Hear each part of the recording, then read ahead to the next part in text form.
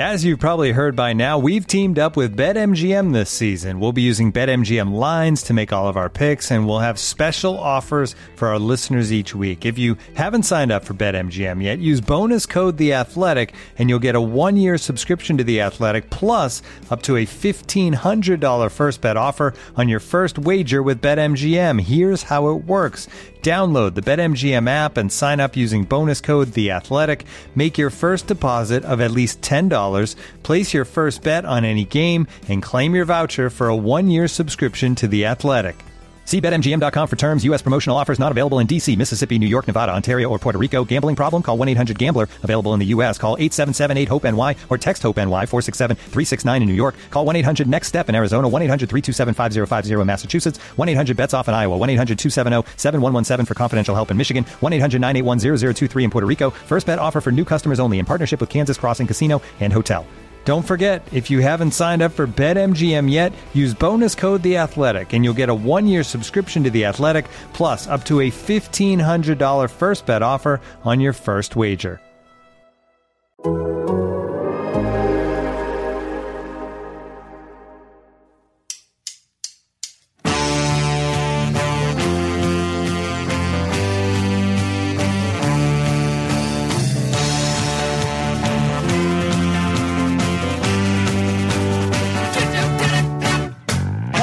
Welcome, everyone, to the Total Soccer Show. My name is Taylor Rockwell, and with me today is Peter Sarsgaard's new best friend. It's Felipe Cardenas of The Athletic. Felipe, thank you so much for being here. I did not exchange numbers with Peter Sarsgaard, and I think that was my mistake. So I cannot call him my friend. I wish we were friends, but... Well, based on the interview, like he seems to be living in a log cabin with solar panels. That was my takeaway. So I don't even know if he has a cell phone. He does have a cell phone. In fact, it wasn't in the story that I wrote for The Athletic, that interview with Peter Sarsgaard, but he did bring up the fact that being out in Vermont, in a rural area of Vermont, one of his daily objectives was to not be on his phone. And for his daughters, he has 2 daughters, to put their phones away as well. So I think I asked him something about Twitter. He has a Twitter account that has his last tweet was like in 2018. And that's when he said, oh man, like I'm not on my phone anymore. All right. That's probably a good way to be. But let's stick with that, because we're going to talk South American World Cup qualifying. We're going to talk Atlanta United, a couple other things in there as well. But yeah, the Peter Sarsgaard one was a thing that you and Brooks sort of told me about when you all were on the show last time. And it had not yet been published. It seemed very like out there in terms of a premise. It felt like Pablo had been pitching some things, and everybody at The Athletic was like, you know what, I want to pitch some random stuff too. And now the Peter Sarsgaard story has come to be from the article itself. I won't spoil too much, but it was your wife watching an architecture program. Is that correct? Yeah, it was, one of those typical nights during the pandemic where you're laying in bed and you're on your phone. I think I was watching TV and my wife was on her phone and she was watching Architectural Digest on YouTube. They have these like short snippets where they go to someone's home, a famous person, and they kind of go through their home and discuss the design and the aesthetics of the apartment or whatever it may be. And I've always liked Peter Sarsgaard. I think he's a very good actor. He's in some of the movies that I've enjoyed, like growing up. And so I'm like, I was already intrigued, but then I heard Maggie Gyllenhaal's wife say something like Peter's really into soccer. And I was like, hold on. I told my wife Celeste, I'm like, pause that. What was that? And she kind of like rolled back. And that's when I saw that, she was discussing like this big poster photograph of Pele and Muhammad Ali. And I heard him say, like, these are the 2 greatest sportsmen of all time. And so I just started digging. And I went to one of my editorial meetings soon after that and said, hey, guys, like, I found out that Peter Sarsgaard is legit a soccer fan. And not only that, like, he played, and he had done an interview on NPR where he was discussing one of his recent films. And he got into like tactics and stuff. And I was like, wow, this guy really gets it. So I went through many people until I finally found one of his representatives, and his rep connected us and we had a great chat. We talked for over an hour and a half. It was awesome.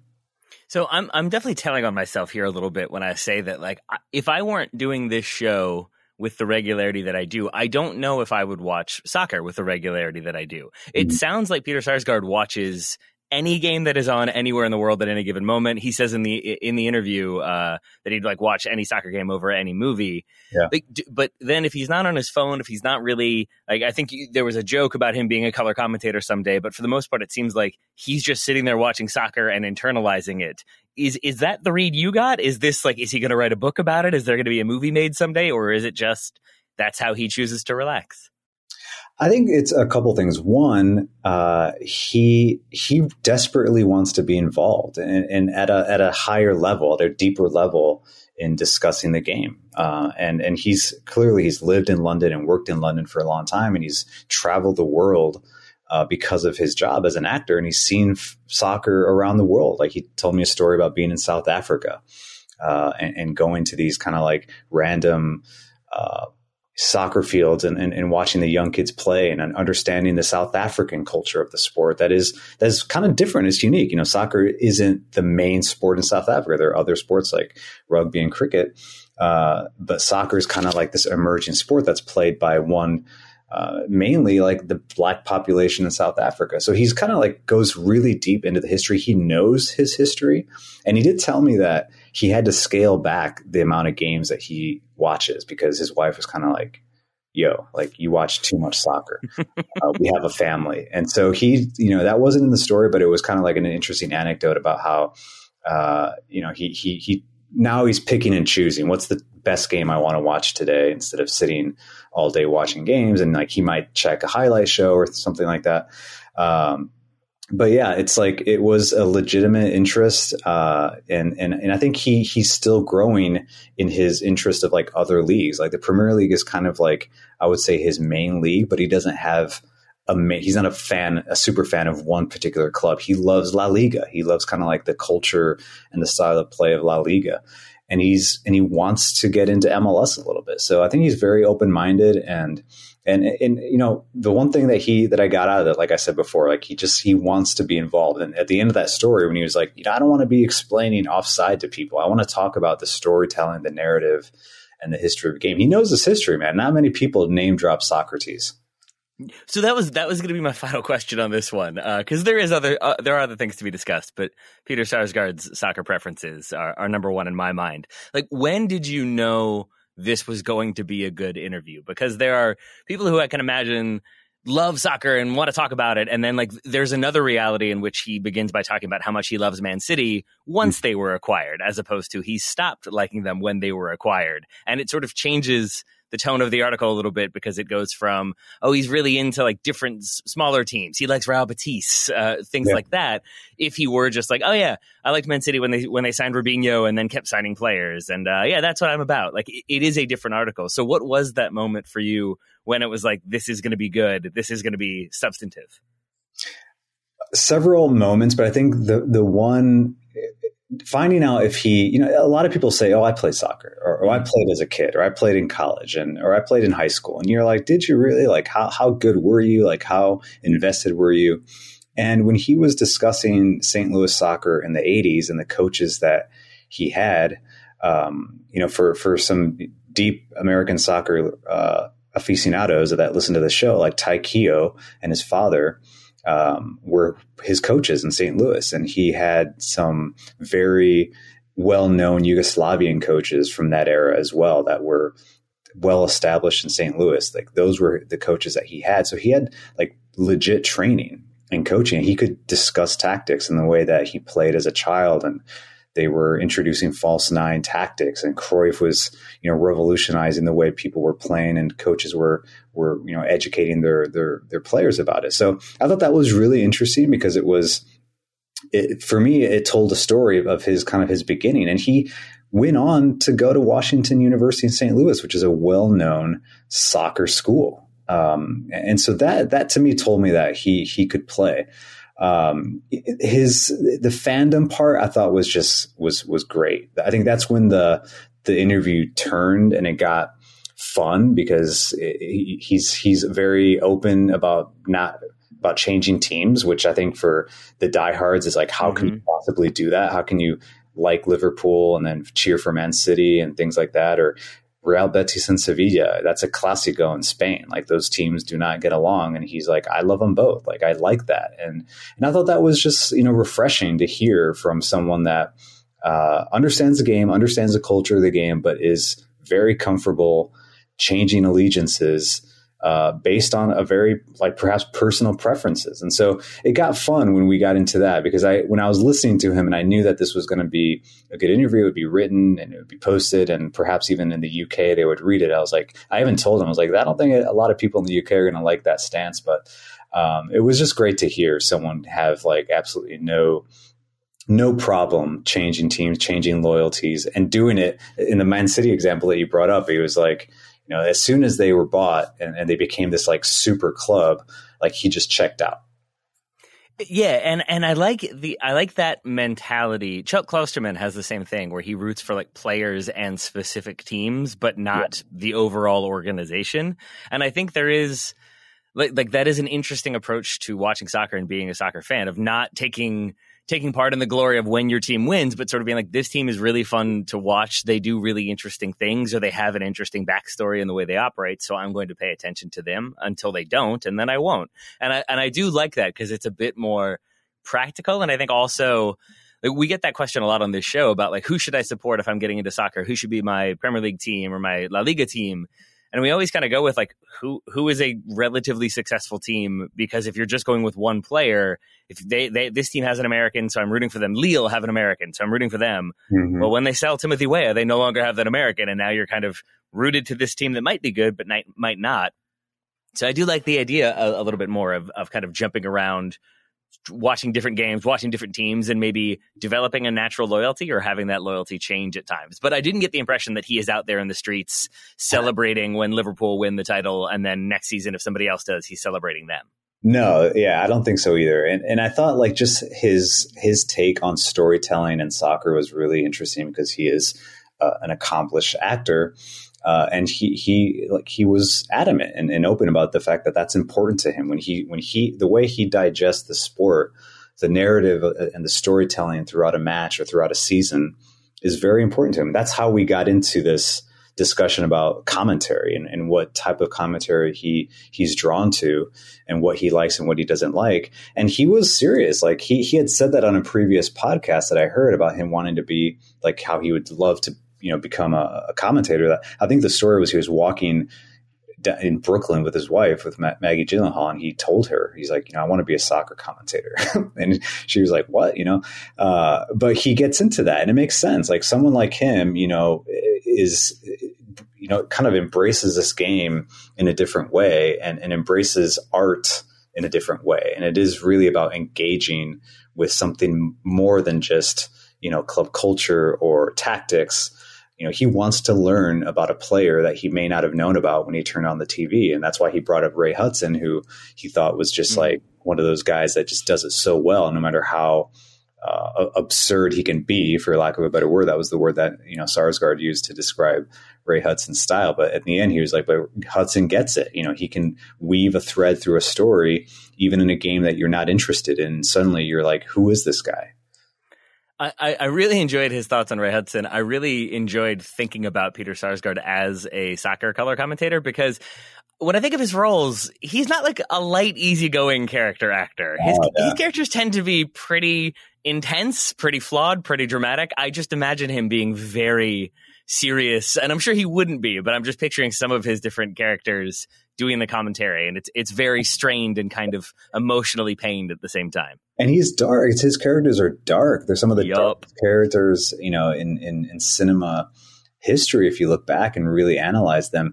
And I thought it was interesting. I asked him, what would your signature goal call sound like? And he started cracking up. And then he answered well, he likes that perfunctory type of goal call, which is just goal, So that says a lot about his style. And listen, I think it's important to say, he loves St. Louis. He wants to be involved in that new franchise, that new MLS franchise in St. Louis. If St. Louis SC or City. I think it's St. Louis City FC. I'm not really sure. I think they write City in all caps. So I think they want us to call them City. But if they don't call Peter Sarsgaard and get him involved in that club, they're making a huge mistake. The guy is like jonesing to be involved. So I mean, give him a call. I hope his first piece of advice is for them to not expect to be the only team in the league called City. That's just my feeling. Maybe that's not the best approach. I will also add, in as much as like I did not know that he was a serious soccer player who had the history, I didn't know that about Felipe until I read some of his articles, because I've played with Felipe. He's very good. I feel like you keep that quiet so that the hustle works really, really well when you get the ball and suddenly you school some kids. Because I feel like I've seen you burn some people and did not realize that you had the college ball PDL experience. I mean, yeah, I played my whole life, and I think you and I have played a couple pickup games that get pretty serious, and they're ex-MLS and professional players there. And, I think we all discover like who has talent and who doesn't. And we all surprise and impress each other. So I appreciate the props. Yeah, I played in college, played in PDL. The PDL, I don't even think it exists anymore. I think it's USL League 2 now. Yeah. But gosh, my back hurts just thinking about some of those games. But that game in Orlando was fun. That was an awesome game that we played in Orlando during that last All-Star break. Were you holding midfielder? What was your position? I mean, I think, I grew up playing every position, but I was definitely like a central midfielder. And I like to be a 10. I like to be around the ball, but I played 8, 6, and 10 in the midfield. When I went to Columbia for a year in high school and I played at a really high level, my coach put me at right back. And that whole, I think it was like a 4-4-2, and everyone in that back line was just like really technical. They weren't natural defenders. And I think that's what he liked about it. So, I think I still like to call myself a 10. I'm a 10.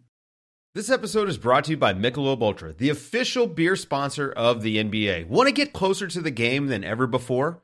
Michelob Ultra Courtside is giving fans the chance to win exclusive NBA prizes and experiences like official gear, courtside seats to an NBA game, and more.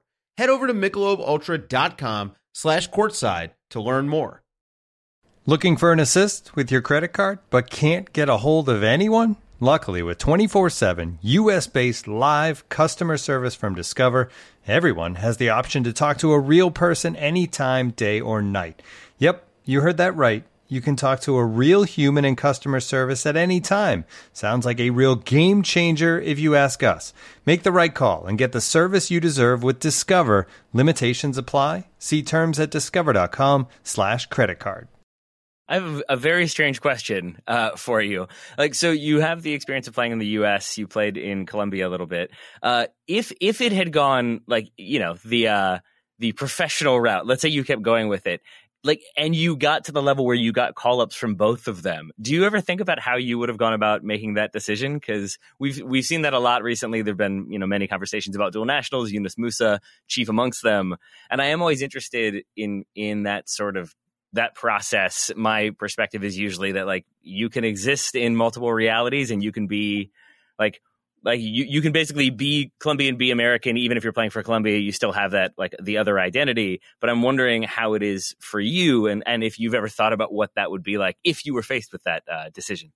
Oh my gosh, Taylor, I thought about that my entire teenage years, probably every single day. I was born in Colombia, but I moved to the States when I was not even 2 years old. So I grew up in the States, but I would travel to Colombia. I felt really connected to my, my birth country and my cousins and my grandparents, my aunts and uncles. And that culture was ingrained in me, the soccer culture. I remember being a teenager, probably 14, 15 years old. And I would be in the bathroom and I would practice my national anthem face. And the national anthem was typically the Colombian national anthem. I would imagine, I would imagine that being played, and I would what would I look like? Would my hand be on my heart? Would I be serious? Would I be singing? And so I would think Colombia, that was kind of the dream, again, remember Colombia in the 90s, it was so exciting, that soccer, that style of soccer. But of course, the U.S. and that link and my friends, I played club, and all my friends were, it was in Indiana. It was a very kind of American soccer culture. And I wanted to play at the highest youth levels. And I was, I want to go through the Indiana State team tryouts and Olympic development. I went through all of that. And so there was that like, wow, what if we make it? What if we get there? And you're playing for a US U15 or U17 thing. So again, I didn't get to that level, but I think if someone were to come to me and say, these two countries want you to play.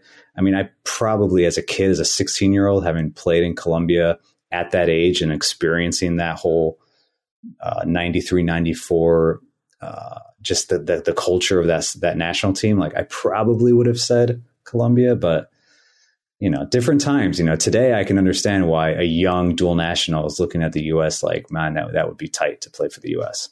Yeah. Plus, we have, I think, enough central midfield options that Colombia can use you. Especially last I checked, Colombia not having the best go of it in World Cup qualifying, which is an unintentional segue, but a good one that I'm going to now take. Initially, Felipe, when I reached out, I wanted to talk to you about World Cup qualifying in South America. That was before I realized that wasn't a thing that was currently happening anymore. And so let's talk about why that's not happening and why South American World Cup qualifying has been suspended. I'm going to assume temporarily, but you never know. It's temporary. I mean, today, as we're recording this, today is a match day. It would have been a CONMEBOL World Cup qualifying match day. In Colombia's case, I think they were set to face Paraguay, but that was after having the Brazil match was postponed, which would have been just a massive game for both countries. Brazil, well situated at the top of the table. Colombia desperately needing a win. And after a coaching change, Carlos Queiroz is no longer the coach of Colombia. They've now hired Reinaldo Rueda, who was just previously coaching Chile. He had coached Colombia before, I think in the 2002 World Cup cycle.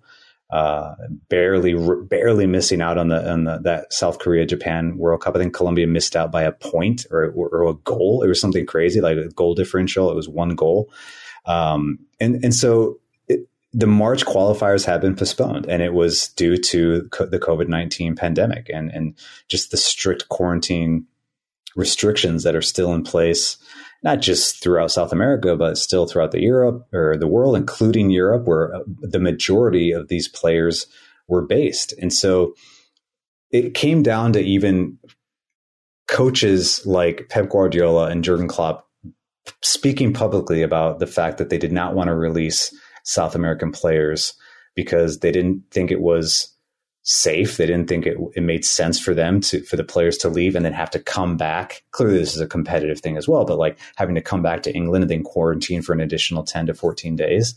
It was just not something that they were willing to do.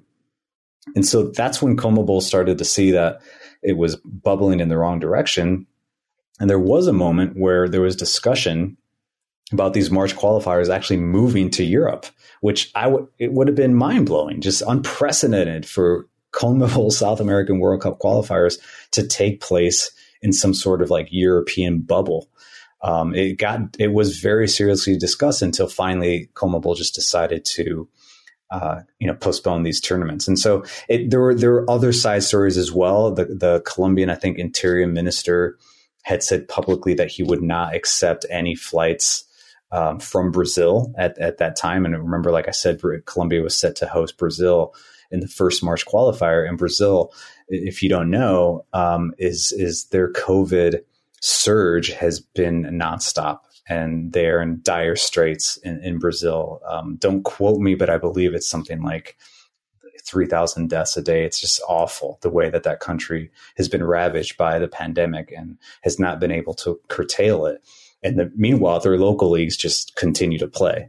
And so that was another part of it. There was kind of that like geopolitical side of the equation where Brazil, in a difficult state, would not perhaps have been allowed to travel to Colombia for that World Cup qualifier. So I think there's still wait and see when these games are going to be played. But just a bizarre situation for what this qualifying cycle heading to Qatar 2022 looks like for South America. Bolsonaro being Bolsonaro, I'm assuming it hasn't really changed the way he's approaching COVID, the president of Brazil. Is there a chance that like the suspension of these qualifiers, the idea that they might end up being played in Europe, does that change things at all? Do you think the narrative changes if once you don't have the national team playing anymore because things are so bad? Do you feel like that makes people maybe turn their heads a little bit more? Does it make people have more of a reaction, especially at a governmental level? Or are you feeling more like it's just going to kind of continue to be the case because now he's vested in the idea of it not being that big of a deal? It's a great question because it's the power of the Brazilian national team in Brazil is very real, and they can, turn the tide there if there's a possibility that the national team could be impeded in any way for qualifying for the next World Cup, or if perhaps not playing in Brazil and losing the advantage of playing in Brazil, losing points perhaps because it is not safe and they can't host games. So yeah, I mean, there's that possibility. I haven't seen that discussed, but the Brazilian national team is a very powerful product throughout South America, throughout the world, clearly. But in Brazil, it really can change things. I don't know. The political situation in Brazil is so volatile, so toxic, very reminiscent of what 2020 looked like here in the States, that type of division. And it's just such a massive country, and they have not been able to curtail this. And so I think this is going to be a long-term problem for Brazil. And to your point, I think it is worth watching closely to see how the Brazilian Federation deals with this, what types of pressure they'll be put under by CONMEBOL to get things straightened out, because eventually these qualifiers are going to be played. We're 2022, this World Cup is in November of 2022. And the South American cycle, the World Cup qualifiers, typically they do drag on, even in a non-COVID year. It's over 2 years of qualifying, and they're behind. And so, I don't know what the solution is. I thought playing in Europe when that was discussed, I remember talking to my friends in Colombia and thinking, like, just do it. Like, let's, it's so like anti-South American soccer culture to play qualifiers in Europe. But if this is what it takes, I think you get it done. It was not the final decision. So we'll see. I don't know what the solution is or when they're going to decide, but the clock is definitely ticking. So let's go with the theoretical world in which the multiverse reality in which they do play these qualifiers in Europe, or they already have done that. Is there a country that you think benefits the most from being in like neutral grounds where they don't have home pressure? And who do you think suffers the most? My assumption would be that Bolivia and Ecuador are suddenly in some trouble because they don't have the home elevation advantage. But I'm wondering which teams you think are maybe more likely to improve and which teams are more likely to have a downturn in form. Let's quickly stick to Brazil. I think Brazil, because they're so used to playing throughout the world, friendlies. The famous Brazil tour, global tour, is something that has been going on for so many years, and they just take the national team around the world and play friendlies in Poland, Austria, Asia, the Middle East. Can I interject there just to say, like, I enjoyed reading about like the Santos team. I like that I asked if I could and then just did. Sorry, but I enjoyed reading about like the Santos team with Pele, where they play like 80 games in 50 days, and it was sort of like, oh man, I can't believe they used to do those types of tours. Like, they don't do that. Oh wait, no, they still do that. Not to that degree, but certainly they're still doing that world tour. It is a weird thing that it persists, but I understand why, because it's Brazil. So that was my quick interjection. I apologize. No. I mean, it's a major moneymaker for them, and it will continue to be like that. I think that the equivalent in CONCACAF is Mexico. The way the Mexico tour works throughout the United States, it's just like so much money is produced from those tours. So I think Brazil would be fine. I feel like Brazil would feel like, yes, they want to play at home, and playing at the Maracanã or playing at any real stadium in Brazil, having to go to Brazil is tough for all the South American countries. So I think there would be a little bit of like, Colombia, perhaps, if they were set to face Brazil at home, maybe they think, okay, like we're getting them in a neutral venue. And the players for Colombia, the majority of that starting 11 are European-based players. They're used to playing in these empty stadiums now in Europe for Champions League and Europa League. And so I think it would just kind of like they would feel at home, a lot of these players. To your point, Ecuador and Bolivia is different circumstances. These players aren't all European based. and they rely on the altitude. They rely on that home field advantage. So I think they would be at a big disadvantage there. But overall, Colombia, they like to play at 3 p.m. in that like very steamy coastal town of Barranquilla. It's hot. It's difficult to play. The grass is high. It's all very intentional. So they lose that as well. Argentina, you just don't want to play Argentina at home. They haven't been excellent at home though, but it's still Argentina. So Peru, Chile, these are all countries that have, and Uruguay as well, that have these deep historic references to the stadiums that they play in. It's tough to go into these stadiums and win in World Cup qualifying. So you basically nullify all of that if you play in a European bubble. But I think the play wouldn't suffer because most of these players have been doing this since last March. They're playing in empty stadiums in Europe. The entire Champions League was essentially like that last year, and it would just be business as usual. And then for Colombia, it has, I guess, not been business as usual in terms of parting ways with Carlos Queiroz. I had 15 minutes carved out for you to just talk about his contributions to Colombian football, if you wanted to, Felipe. Can I yell? Can I swear? What went wrong? Because it seemed like a risky appointment when it happened, and that seems to be the case now. What do you think were the major obstacles, and how are you feeling with the new hire?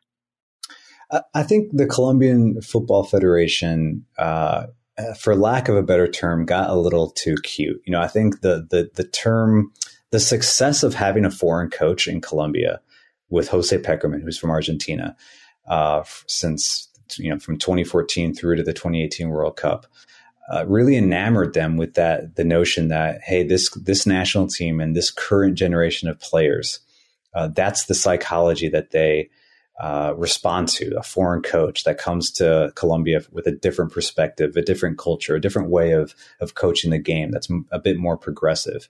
And so when Pekerman steps down in Colombia, a lot of the journalists and even some fans were like, "We want a Colombian coach. This national team should be coached by a Colombian." Similar to what you see in Mexico, when any foreign coach is up for hire, it just becomes this kind of culture clash. And so that happened, but they went with Carlos Queiroz because he did well with Iran. They did well. They played exciting soccer at that 2018 World Cup. They were very fast, very technical. Very progressive and expansive and an attacking style. So from that perspective, there was a little bit of like intrigue, maybe, and Colombia is starting to develop players that can play in that style. It's not the methodical, slow buildup that Colombia has been known for in previous decades. So I guess that made sense. But in the end, from what I've read and what's been reported, he never won the locker room over. And that can be on the players as well, being a bit too privileged in that sense that they're not going to respond to a coach they don't want. But we see that around the world, clubs and national teams. And so I think he changed a bit of the tactics a little bit that the players were not used to. It was a little bit too direct, in my opinion, the way that they wanted to play.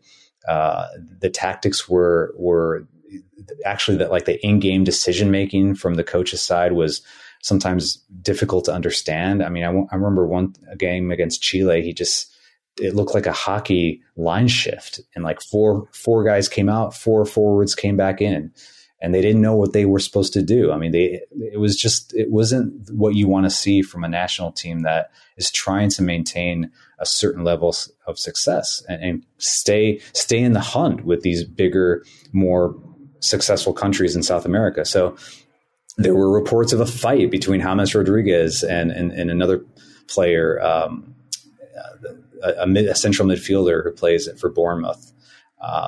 That was just, then the federation and along with James Rodriguez sent on a statement saying that was not true, that the media were making up lies. And it was just like this big soap opera style scandal until finally Queiroz, stepped down. And it spent weeks. Were they going to buy him out? It was like a $2 million buyout. And so finally it happened. And Reinaldo Rueda, a Colombian coach, well-respected in Colombia and throughout South America, he took over. And in Colombia, I think there's this sense of relief that he's there, but the mountain that they have to climb is not going to be easy for him. Were you being like intentionally coy there when you said a Bournemouth player, or is it unknown who it was? It's not unknown who it was. The name is just escaping me right now. Oh, okay, I wasn't sure if that was a Bournemouth player that we didn't really want to talk about. Jefferson Lerma. Jefferson Lerma. There you go. Yeah. There we go. Okay, cool. He's cool, a tough guy. He's a tough dude. I think he's a very good player, and something didn't jive right with James. And again, so I think just so many factors went into that, from the locker room change to the players not settling. Then they didn't play well. Then they got just completely owned by Ecuador 6-1. And it was just, you knew that there was trouble there and a change had to be made. Victorinox, the makers of the original Swiss Army knife, have been a reliable companion for life's everyday challenges, mastering functionality, innovation, iconic design, and uncompromising quality with its products. The Victorinox Swiss Army knife provides you with all the things you don't think about until you need it. Tweezers, a screwdriver, and even a corkscrew. With the Victorinox Swiss Army knife, you can be prepared to master everyday life. You can find Victorinox Swiss Army knives at Dick's Sporting Goods. Today's episode is brought to you by our old friends, Mack Weldon. Wouldn't it be nice if we could have things both ways, like a 0-calorie cheeseburger, internet ads in March that weren't just reminders to do your taxes, a dog that never needs walking after midnight when it's cold, a Manchester United that is consistently good instead of their current scattershot approach? Well, we tend to think of clothing as an either-or situation as well. People think looking sharp means starchy Oxfords and stiff chinos rather than effortless comfort. But it's possible to have it both ways. Mack Weldon makes timeless apparel with modern performance fabrics for guys who want to look and feel sharp without sacrificing comfort. From their light-as-air underwear to innovative anti-odor tees and versatile yet comfortable pants, Mack Weldon has a full range of clothes that never go out of style. I got a few things recently, including a long-sleeve polo, which I love, maybe the most comfortable t-shirt, which I also love, and my new favorite sweatpants, the Ace sweatpant. It's exactly what I described above, comfort and versatile, but still stylish. It's the type of sweatpant I can wear to pick up my kids from daycare and not think, I'm now wearing sweatpants in public, the other parents will judge me. Now I just think, judge away, nerds, because you will never be this comfortable unless you're also wearing a pair, in which case, high five. Mack Weldon is not flashy. It's just classic, always in style, and made from the world's most comfortable performance materials. They're designed to fit both your style and the demands of modern life. So get timeless looks with modern comfort from Mack Weldon. Go to MackWeldon.com and get 20% off your first order with promo code TSS. That's MackWeldon.com, promo code TSS to get 20% off your first order. Thank you to Mack Weldon for sponsoring today's episode. So I would like to then segue to talking about Atlanta United by talking about like a managerial turmoil and uncertainty about the future. And now they've got a new manager. But in reading some of your pieces of late, it feels like maybe I'm sort of misremembering the Frank de Boer era at Atlanta United, because I think of it as sort of unsuccessful from start to finish. Is that incorrect? Is it fair to say that near the end they were getting positive results? And like, am I being overly harsh in saying that it was a kind of failure across the board? No, I don't think you're being overly harsh. At the same time, they did get results. I mean, they won the U.S. Open Cup. They won the Campeones Cup, which was at the time and will continue to be a very important tournament between MLS and Liga MX. And they were so close to hosting a second consecutive MLS Cup at home in 2019. They lost to Toronto in that semifinal, Eastern Conference semifinal. So, no, I mean, the reason why I don't think you're being harsh is because from what I know from the reporting that I've done, since Frank de Boer's arrival in Atlanta and his subsequent dismissal during the MLS's back tournament in Orlando, he just never truly had the locker room in his favor. And that's not entirely on him. Some of the players just didn't like the fact that the club had decided to just pull the rug out from under them and change the culture of the club with a European coach after Tata Martino.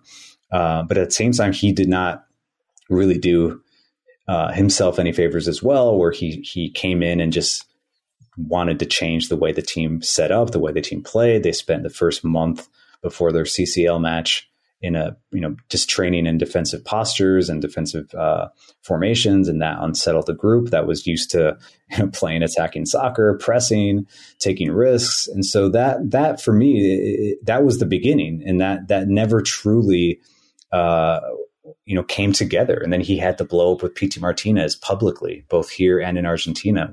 And so just the dominoes just started to fall, and it never worked out. And so I think what you're seeing from Gabriel Heinze very early, he has not played an official match yet, is a coach who's not going to let that happen. He will not stand for that. He's immediately stamped his authority within the club, within the locker room. And you're going to see that for as long as he's here in Atlanta. I think that will be the vibe.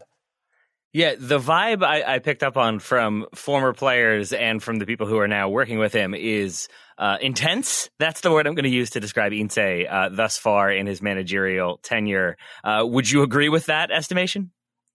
Yes, and that's definitely been the buzzword. And I think it is kind of buzzwordy when all the players are talking about intensity and he's intense and the training is intense. But, I go back to Tata Martino when he was in Atlanta, and I remember he was being asked a lot about like the young players like George Bello and Andrew Carleton. And the one thing that he would always bring up that they were missing was intensity. He was like, they need to increase their intensity. And so I think that word, it just permeates from Argentine culture. It's the way they play. It's the way they live and breathe the sport. It's an intense, passionate way of playing and training, especially. And so I would say, I guess the American players here in Atlanta, even from the 2017 team when Tata started, and now this 2021 version under Heinze, they're kind of getting this new education about what that means, what it means to be intense and to play with intensity. It's very deliberate. It's not just an adjective to describe a personality trait or the I guess like the harshness of a training session. It should be part of the way that they play the game. And so that's why the players are saying it in unison, because I think it's really coming from the coach. Like, this is how we're going to play. We're going to be an intense group. And so, yeah, I mean, he is an intense individual, Gabriel Heinze. Like, you can see it in the way he projects himself, not just here in MLS, but the way he did it in Argentina and in his beginning coaching stages. The way he was as a player, if you remember his years as a player with Manchester United and Real Madrid. Oh, I do. Yeah, I know you do. But so that's all part of kind of like the package that is Gabriel Heinze, and the players are starting to understand that, and I think they'll embrace it. The last thing I really remember that will always stand out, this is unfair, but it's the truth, was I think his last game for Man United was the FA Cup final that they lost in like 2007 or 2008. And I remember the Guardian minute-by-minute reporter at one point just wrote like, Sir Alex Ferguson, sell this man, because he had just been like beaten for a goal, I think, for the second time in the game. So that's maybe clouding my memory a little bit. It's probably better to focus more so on what he has done since then, which is go to Argentina, get Argentina's juniors back up to the top division. Then what is it? Velez Sarsfield? Not. I wanted to say Sarsgaard again. That's your fault. Not Velez Sarsgaard. Velez Sarsfield. Yeah. And now with Atlanta. And in that article, you talked about the sort of his approach to training, as well as going back to Tata Martino's. The line I saw was, it wasn't the intensity of the training sessions under Martino that was foreign to players, but rather the cadence of those sessions. And it seems like there is a dramatic or stark difference between South American training, or at least like maybe Argentinian training, and the way it's done over here. Can you talk a little bit about what those differences are, or what the differences in cadence might be, what it is that sort of players that aren't used to it have to get up to speed on or come to grips with? Sure. Yeah. I mean, personally, like we said before, we were discussing before, like I grew up in the US. I played kind of like in this American soccer culture.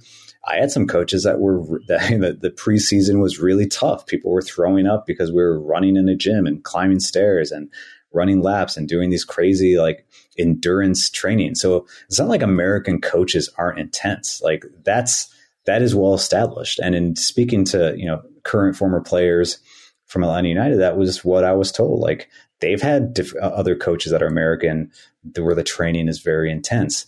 The difference is that in Argentina, especially, I think South America perhaps in general, but especially in Argentina, that intensity is just a daily grind. It's a daily part of the training, regardless of whether there's they're preparing for a match, or whether the team needs a rest. Yeah, rest happens, but like I said before, that intensity is something that just becomes part of the club's and the players' DNA. So I think that was the biggest difference, because sports science is revolutionary in soccer, and I think it's more established in the U.S. and especially in MLS. And so sports science professionals are saying these players have been through too much this week. They need a rest, and you've got a coach like Tata Martino saying, "I don't really care about that. They need to play. They need to train. We're going to train today." And that is where the division starts, or the hurdles start to be higher than before, where you're like, why are we doing this? Like, why are we doing 11v11 hardcore when we're playing a game? We're traveling in 2 days. But for Tata Martino, it was just the way that he did it. It was the way that he got the team ready. It was the way that he wanted to see them improve and progress in a very difficult style of play that a lot of the players weren't used to. And some of the South Americans were used to it. So I just thought it was really interesting how that, even though Tata Martino and Gabriel Heinze are perhaps different in the way they will eventually coach and the way their philosophies have evolved, they're very much coming from the same, I guess, coaching tree, the Bielsa coaching tree. Remember, Heinze played under Tata Martino at Newell's Old Boys right before Heinze retired.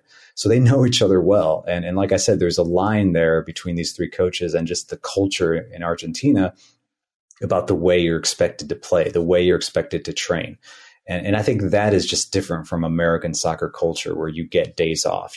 There's a union for instance, there's a players union that's like, hey, you need to give guys breaks. Like, they've worked for this. The players union has negotiated these sort of things. And that is not commonplace in South American soccer. And so there were a lot of learnings that took place between coaches, players, staff, physios.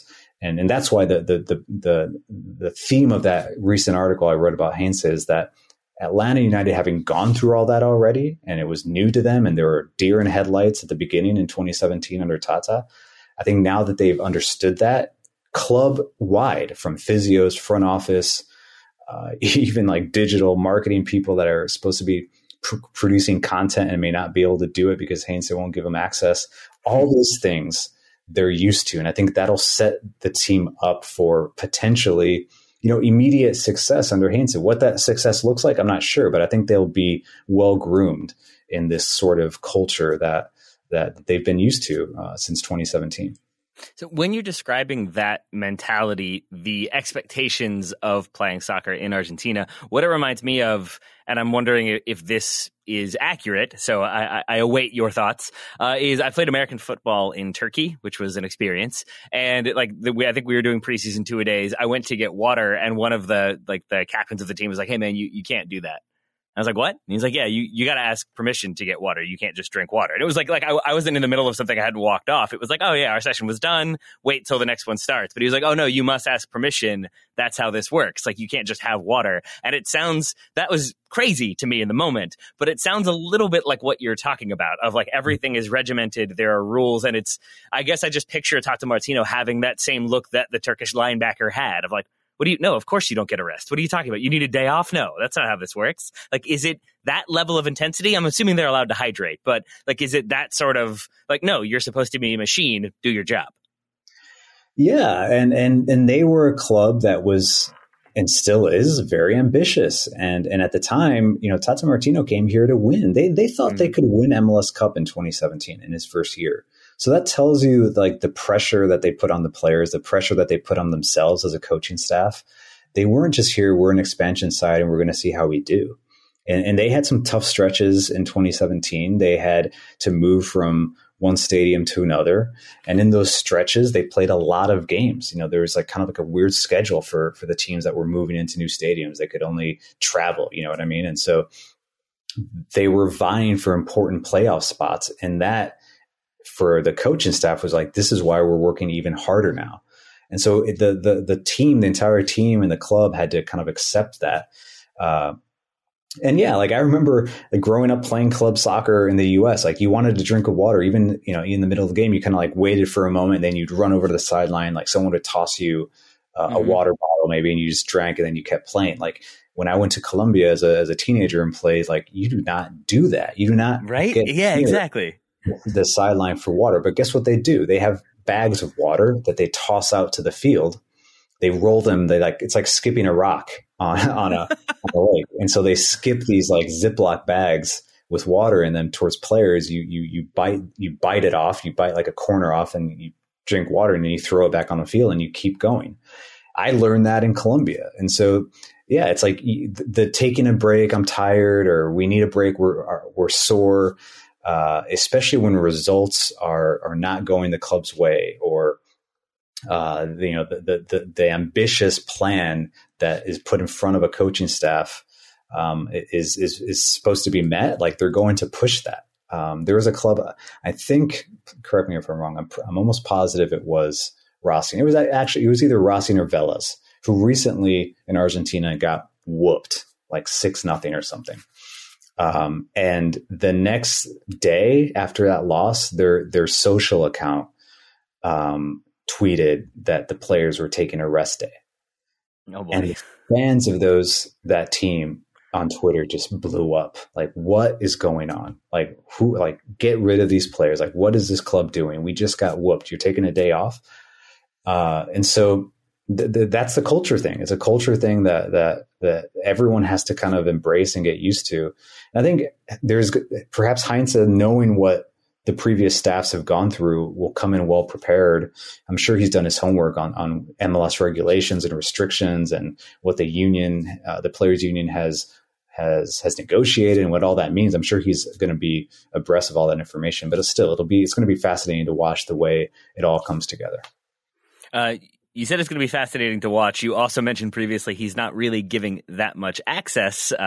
What do you know so far about the team? How are you expecting them to look? What's the style going to be? I'm assuming intense, because that's the word we've talked about already. I'm assuming high pressing and positional play.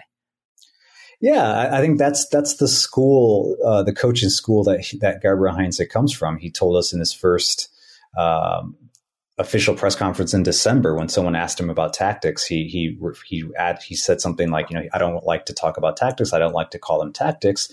It's about positioning the players. It's kind of like a positional philosophy, and that philosophy, as you know, is rooted in the Dutch style of soccer from the 70s. Pep Guardiola famously mastered it at Barcelona. In Heinze's case, from what I've known and what I've read and reported, like, he wasn't kind of inspired in that way of playing by Luis Enrique, who was his coach at Roma. As we know, Luis Enrique adopted that sort of progressive and positional play at Barcelona, and now he's this coach of the Spanish national team, which that sort of play has become kind of like part of the Spanish soccer DNA. So yes, you'll see positional play is difficult. It's basically meant to be like there's always like a third man. It's like the third man philosophy of soccer, the triangles throughout the field, winning numbers in corners and sectors of the field where you're outnumbering your opposition with an additional man. And so that involves, in my opinion, just a lot of clean play throughout the pitch. Everyone's going to have to be able to play on the ball, be clean, be technical, be quick, and play out of pressure. And I think Atlanta United has an interesting roster. They're younger. They're a lot younger. Joseph Martinez is coming back from injury. And I think the way that, Heinze wants to play, it is a high pressing style, and it's pressure throughout the field to regain possession. Over the weekend, I watched an old match between Vélez and Independiente from 2018 where he was coaching. And it was just so fun to watch. Like, the talent there is a little bit, it's higher clearly than what Atlanta United will have throughout the roster. But Vélez were very intense under Heinze. They pressed high, they caused problems, and they attacked quickly. Now, they ran out of gas sometimes in the second half. And in watching the post-game interviews, Independiente players were like, we knew this. We knew that it was going to be tough in the first 45. But they were going to run out of gas, and that's when Independiente kind of capitalized. So I think that will be great to see how this team in Atlanta internalizes that type of pressure, and what Heinze perhaps could modify when he starts to understand the way MLS plays and the way MLS opponents face up against Atlanta. I mean, their first taste of action is CCL against a very good team in Costa Rica. But I think you're going to see a team in Atlanta that is just going to be eventually, like I mentioned last month and via tweet, a pain to play against if they can get it all together. And they're going to want to attack. I don't think it's a high scoring team, but it should be a team that is constantly, consistently on the front foot, progressive, pressuring, and good on the ball. They want to keep the ball. Are there any players that you're worried about with everything that we've said? Because if you do have players that maybe were used to the De Boer system or brought in under Frank De Boer, or maybe have the vestiges of Tata Martino there as well, I still imagine there being some people who are like, we're running how much and we're doing what now? And I do picture some players maybe not fitting into the system, fitting into the style. Do you have any concerns about anybody in particular? Yeah, I think the player that stands out, and I've written about this. I did a mailbag a few weeks ago, an Atlanta United mailbag, and I focused it on Emerson Hyndman. I think he's a big question mark. I like him as a player. I think he's very technical and smart and good in the box. Like, he's a player that if he gets around the box, he'll take shots. His technique is so good that most of his shots on goal are pretty clean and pretty accurate. The problem is that he like you mentioned, he came in under De Boer, and I think De Boer really liked him as well because he is a bit more of a slow build type of player, a type of midfielder.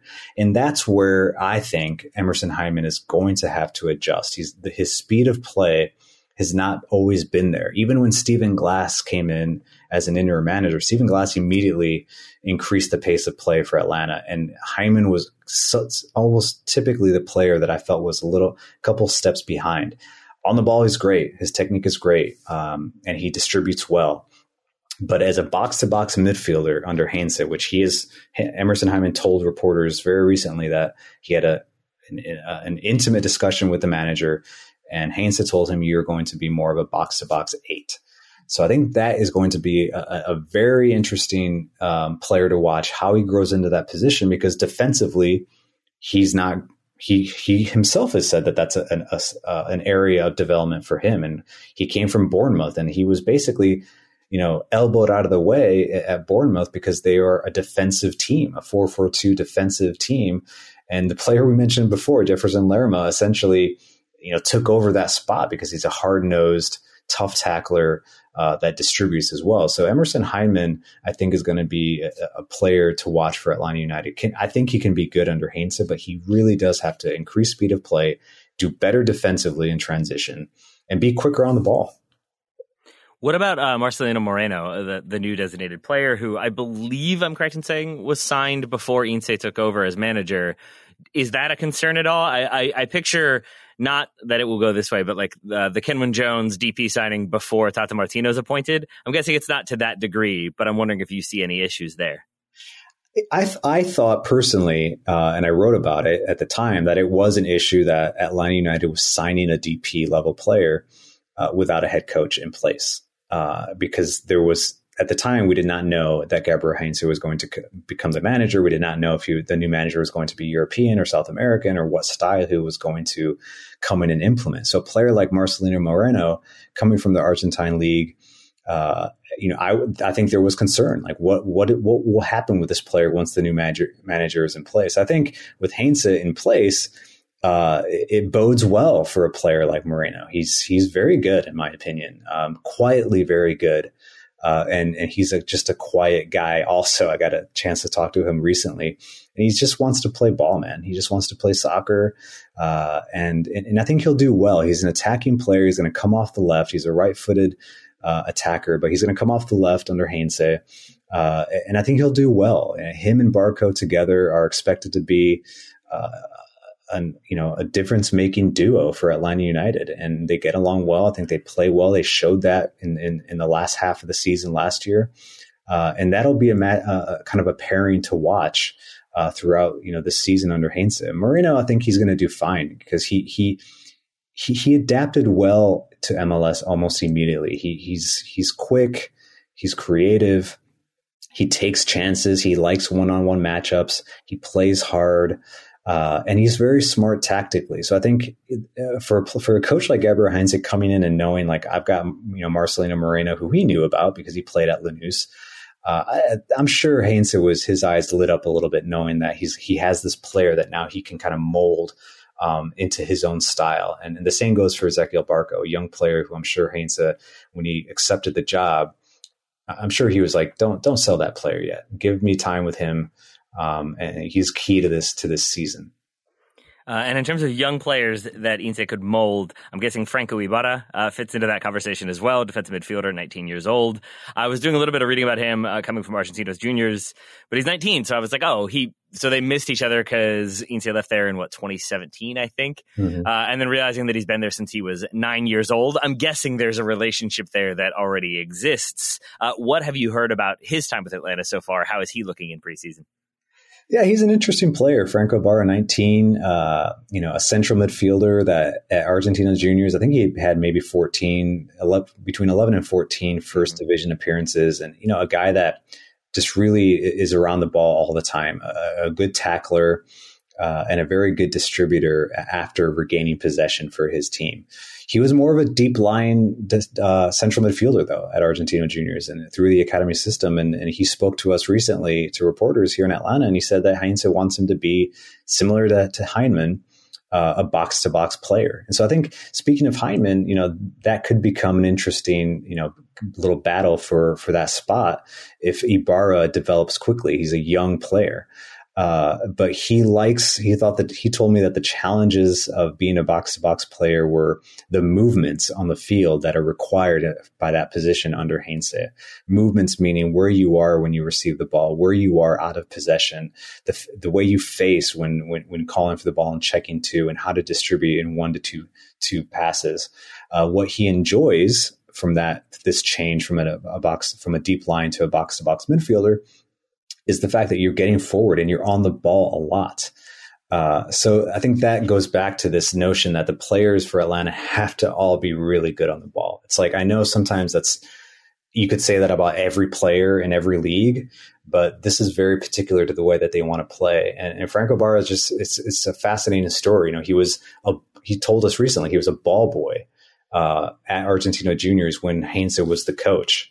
And now he's playing under him. I just think that those types of stories are so cool to hear from players, that they kind of see the coach and they idolize the coach. And then he, down the road, they play under that same manager that they saw as like a child. So, I think Heinze will do well. In Argentina, Heinze is well known for being what they call un formador, which is basically the coach that molds and develops young players. I think he enjoys that challenge, because I see it as a challenge. I think it's easy to say, Frank de Boer plays young players and this coach plays young players. But I think it really takes like a commitment to understanding the mentality, the skill of the 17, 18, 19-year-old players and how to groom them into first division players. And I think Heinze enjoys that. I think that's something that he has proven to do well. And that's part of the hire here in Atlanta. That's something that Atlanta wants to continue to do well, is bring players through, whether they're internationals or local players to the academy in USL2 or USL. I think just young players in general is something that you're going to see a lot more of in Atlanta and just throughout MLS in general. So he already has the kind of pedigree of bringing through young players, working well with the youth. What about with players who are, say, 4 years younger than him, but brought in this winter? Because I am still very confused by Lisandro Lopez. Yeah, I mean, I understand it. I think it's, Lisandro Lopez, 38. I think he just turned 38, yep. A Racing Club legend. And I don't say that lightly. Like, he is considered a legend at that club. He was an academy player there. He made over 100 appearances or more for that club. And, he did very well in Europe, and he came back from Europe and went back to Racing. And so, I mentioned before, Atlanta United is going to be a very young team. And, I think something that Frank de Boer didn't have is anyone in that locker room that could support him.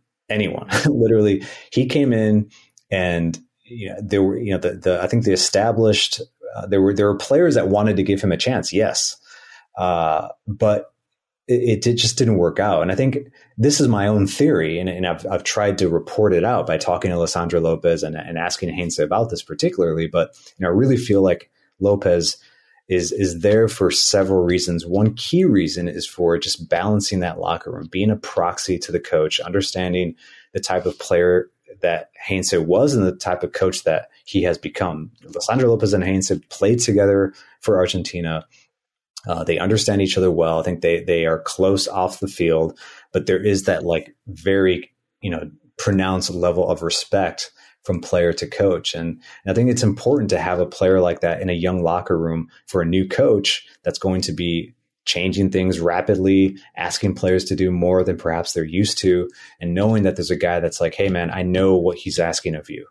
And let's not forget, Lisandro Lopez can play. He's 38, yes, but he did well last season for Racing. He scored goals. He's still nimble. In a recent scrimmage that they streamed here in Atlanta against the Charleston Battery, he looked quick. He's pressing. His touch is there. His command of the game and his control of where he is on the pitch, and his touch and his technique and his understanding of how to be a withdrawn 9 or switch to a second striker is all there. And I think he'll be good for this club that's trying to gradually bring back Josef Martinez from injury. So that's the Lisandro Lopez signing. And he told me when I spoke to him for 15 minutes recently, he's like, I'm here for a year. I don't have a plan. I don't want to be a coach. That was this like fan theory that he's going to be here and then he's going to take over when Heinze leaves. And he's like, I'm not here. My plan is not to be a coach. I came here to play. I'm here for a year. If it works out and they extend, fine. But he just wants, he wanted to remove himself from the toxic nature and the pressure of Argentine football and come to MLS and continue to play and continue to improve. All right. Well, Felipe, we've talked Peter Sarsgaard. We've talked South American World Cup qualifying. We've talked Atlanta United. Thank you so much for taking all the time to talk about all the many, many, many things, including why you would 100% choose the United States over Colombia. Actually, based on your answer to the Emerson Hyndman question, you practicing the Colombian national anthem, and you writing 2 different articles about how Mexico is better than the United States, I'm feeling a little attacked right now. Hey, man. I mean, listen, I'm sorry. I'm just being honest, man. I think, you can't talk about the U.S. without talking about Mexico. And that will continue for as long as these 2 head coaches, Berhalter and Martino, are in charge. We didn't even touch on that, but just can't wait to see how these 2 teams develop and face each other in meaningful matches. Oh, yeah. Oh, yeah. Well, I'm excited for that, and I'm sure we will have you back on to talk about that when it occurs. But for now, Felipe, thank you again. Anything you've got coming up this week that people should know about?